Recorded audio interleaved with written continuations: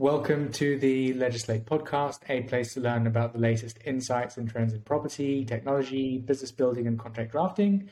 Today, I'm excited to welcome David, co-founder at STPL, a men's basic clothing brand that seeks out neglected yet essential items and pulls them apart and re-engineers them to guarantee a longer lifespan, tailored fit, and ethical sourcing. David, thank you for making the time. Please, can you share a bit of background about yourself and STPL? Yeah, hi. Thanks, Charles, for having me on. It's great to be here. And so, yeah, as you explained, STPL, it's an ethical menswear brand.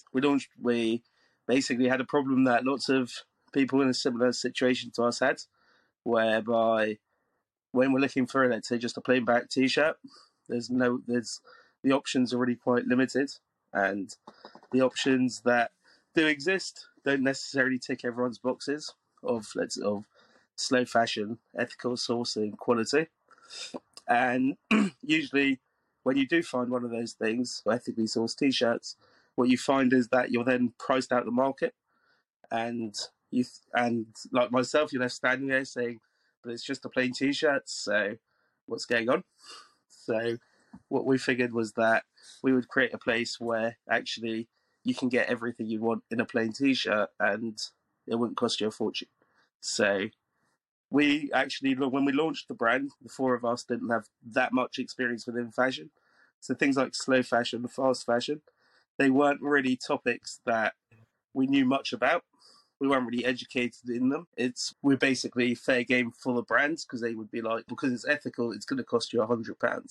But as we delved into it, we realised that's not the case. So what we're going to do is make slow fashion accessible for everyone so that people can come and you can get your ethically sourced, high quality item, and you don't have to choose between that and pay the rent 1 month,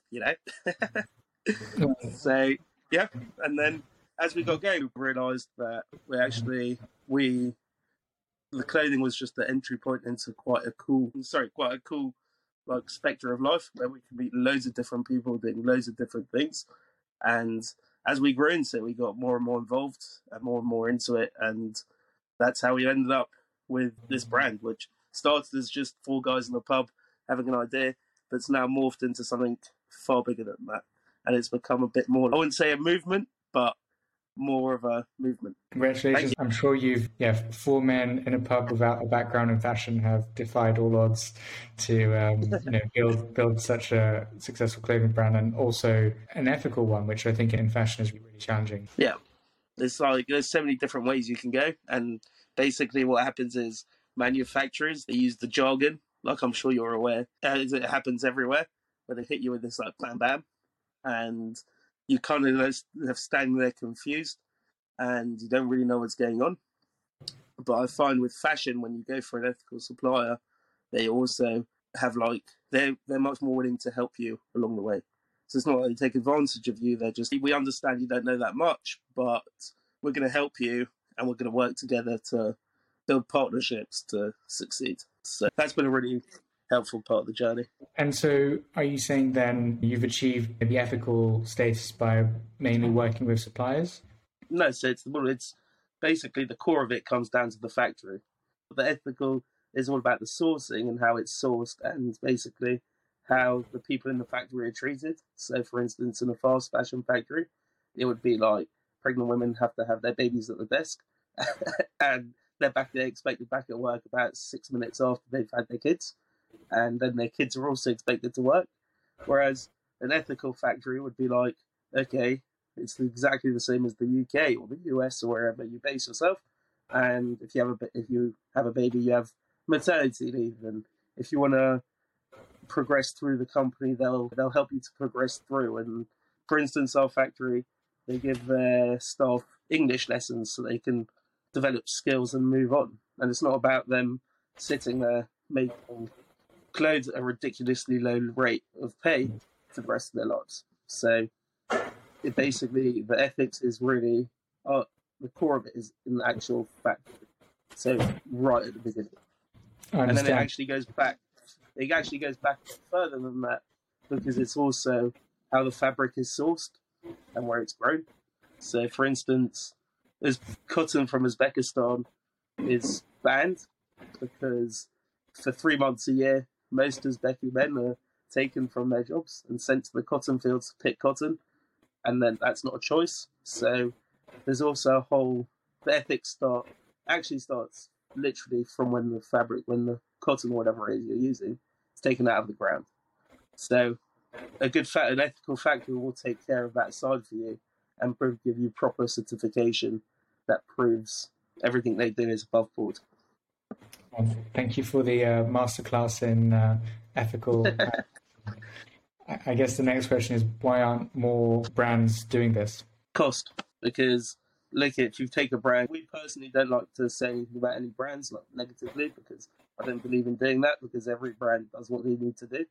So, but there are certain brands that aren't able to grow, that have only been able to grow at such a fast rate because they could hand, let's say, 1,000 influencers, a box of 100 different clothes, get it going, get the marketing going.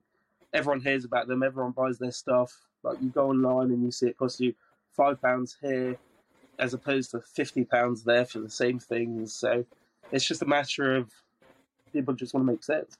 So it comes down to brands trying to grow massively at a very fast rate. That's never really been done before. Congratulations. It seems like you've definitely achieved a lot and learned a lot in the process. What's been your favourite moment so far?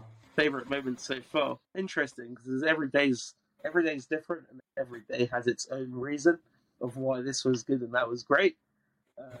But as a man who I really enjoyed travelling around and seeing different places and experiencing different cultures. And so when we decided to manufacture in Peru, which is where our stuff's manufactured, we figured that we would go to visit the actual factory before signing off on the order. So that 3-week trip to Peru, that was great. I'd say that was really great trip. And then, in terms of like general day to day, just the first organic sale was a great day, because then it was like a nice bit of it's good to know that what we made actually works. So that bit of validation is always really, really great. Then we had a launch event a couple of weeks ago. Sorry, in November. That was great. There's been so many moments, but the trip to Peru was really that was really. Yeah, I wish I could have a trip to Peru as part of legislate, but one day maybe. And what do you wish you had known before starting Staple? Oh, interesting. What do I wish I'd have? I'm not sure. What do I wish I'd have known? I'll tell you what, I wish I would have been more clued in as to what's a success and what's a not success. Because when I first went into it, I thought the success would be a certain amount of sales. And when we didn't get to that, I was like, oh, that's really bad. And then it knocks you off course for a week or two. So, like, for instance, just to know exactly where we were, what would have been a success and then not a success at the right time, that would have made the first couple of months much easier. Because we worked it out. It didn't take that long. But for the first month or two, that would have been quite useful to know. I think as an entrepreneur, it's very difficult to manage expectations. But yeah. And what's the vision for Staple in the next 3-5 years? Okay, so at the moment we've just got t-shirts as our product range, but we're working on jumpers, shirts, denim jackets to come quite soon. They'll be ready to go in the next probably 8 to 12 weeks. So what we're trying to do is going to keep growing. We'll keep trying to grow our product range until we have like a full line, but also keep retaining our 4 pillars, which are ethical sourcing, expert tailoring, world-class fabrics, and accessible pricing. So we built those pillars because we wanted those to be what Staples builds on all the way through. So for the ethical sourcing, to make sure everything comes sourced ethically, that explains itself. The world-class fabrics is what we're trying to do is bring like a luxury experience to people for a regular price, so that everyone can get access to amazing fabrics. And the expert tailoring, again, we work with a tailor from Savile Row to design our clothes, because we figured that basics and t-shirts and this kind of stuff, people don't really tailor it, and you don't really get the quality you get from, let's say. And then the last one, which is accessible pricing, is just we want to make sure that everything is always priced in that way that regular people can just still afford to aspire to buy a Staple. And yeah, just keep building the brand, just keep it going, and retain our core pillars. keep going. You've definitely got the perfect brand name. So well done on Thank you. So great. And as a entrepreneur, founder, what are the key contracts that you interact with the most? Okay, so the key contracts we interact with the most. We had one contract which went a bit wrong, which was for our website, which that just went a bit wrong. But so that gave us an experience of how contracts work, how to go through them and make sure they're rock solid.